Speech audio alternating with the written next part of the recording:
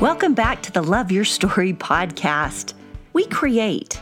Every day we create. We create connections and chaos, possibility, drama, conversation, expectations, money, homes, relationships, works of art, friction, love, stories, or we don't. Our power lies in our ability to direct our life story with every choice and every thought. Welcome to the Love Your Story podcast and the 21 Life Connection Challenges, 21 life hacks that have been set up to help you connect, take care of your fabulous self, create possibility in your one and only life, and get out of the doldrums or the disconnection that's been lingering around lately. This series of podcasts highlight the challenges one by one and give you background on why the challenge was included in the 21 challenges in the first place. It provides a deeper understanding of the concept itself, shares ideas on how to implement it, and sometimes we pull in an expert to give her 2 cents on it. These simple challenges create big ahas and leave you with some great tools to play with in your life in creating your best life story. And today we are focusing on challenge number 9, which is take someone to lunch. Stay tuned for some yummy talk. Stories are our lives in language. Welcome to the Love Your Story podcast. I'm Lori Lee, and I'm excited for our future together of telling stories, evaluating our own stories, and lifting ourselves and others to greater places because of our control over our stories. This podcast is about empowerment and giving you, the listener, ideas to work with in making your stories work for you. Story power serves you best when you know how to use it.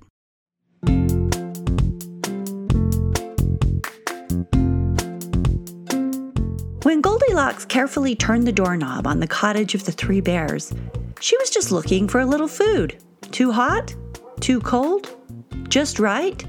If you've spent much time alone, you know a meal isn't just right unless you're sharing it with good company. And if there's one thing that we all understand, it's the power of a good meal. It's one of the finest things of being alive. You mix the two, good company and good food, and it's just magic. It's really a beautiful space. My friends and I call it breaking bread together. One year, I did a cleanse. The premise was no food, but all the water and a few mix-ins that you wanted. What I noticed from the experience is that we as humans spend a lot of time focused on food.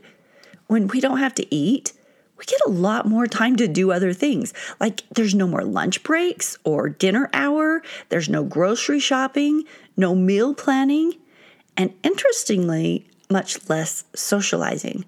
So suddenly I had like an extra 4 hours in every day. A lot of our lives are spent connecting over food.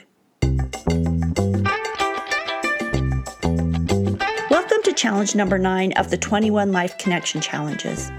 Hopefully you've already tested 8 of the life hacks before this, and that you've already had some interesting experiences and some aha moments, because everybody does. How do I know that you've had that good stuff happen? Well, because I see it over and over with everyone who jumps on and does these challenges. So keep up the good work. You're one of the doers in the world. With challenge number 9, take someone to lunch, it's based on a 3-tier idea. The first is that we need human connection, and eating with friends or people we want to get to know is a casual and fun way to connect. And you could even take it further. What if you invited the other to lunch? Someone with different political ideas or a different religion, a culture that you didn't understand. But if you did this, you could get a peek into who they are, into what they believe, into why they think the way they do over a beautiful lunch. It creates possibility.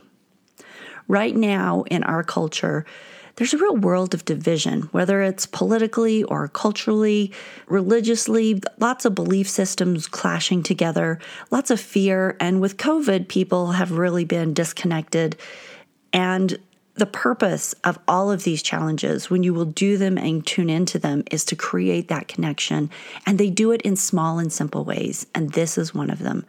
This angle, particularly of finding someone that isn't just like you, creates a possibility of increased understanding and insight in a world where we really need that. So that's the first. The first is that we need human connection. The second tier is that treating someone to lunch is an act of generosity. It creates warmth and kindness in the world. It's good karma.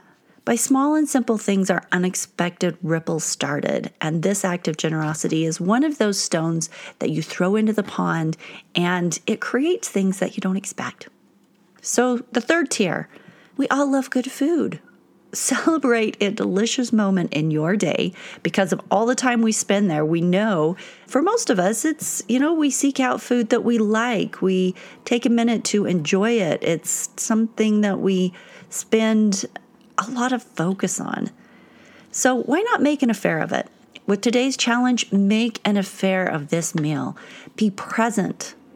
And being present with good food is one of life's treasures. During COVID, the contemplation of the loss of taste and smell, it really brought home the tragedy of no longer enjoying that delight of good food.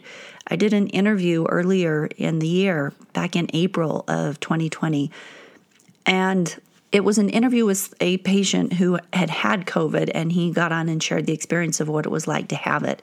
And he did lose his sense of taste and smell. And he shared how difficult eating was after that because there was just nothing to enjoy. You would eat a little bit as you could stand to eat because you needed to survive, but the joy was taken out of it. And having that conversation with him and how it changed the nature of eating, wow, I just realized how tragic that loss would be. So something not to be taken for granted. Good food, connection, enjoying the little things, and making them a celebration.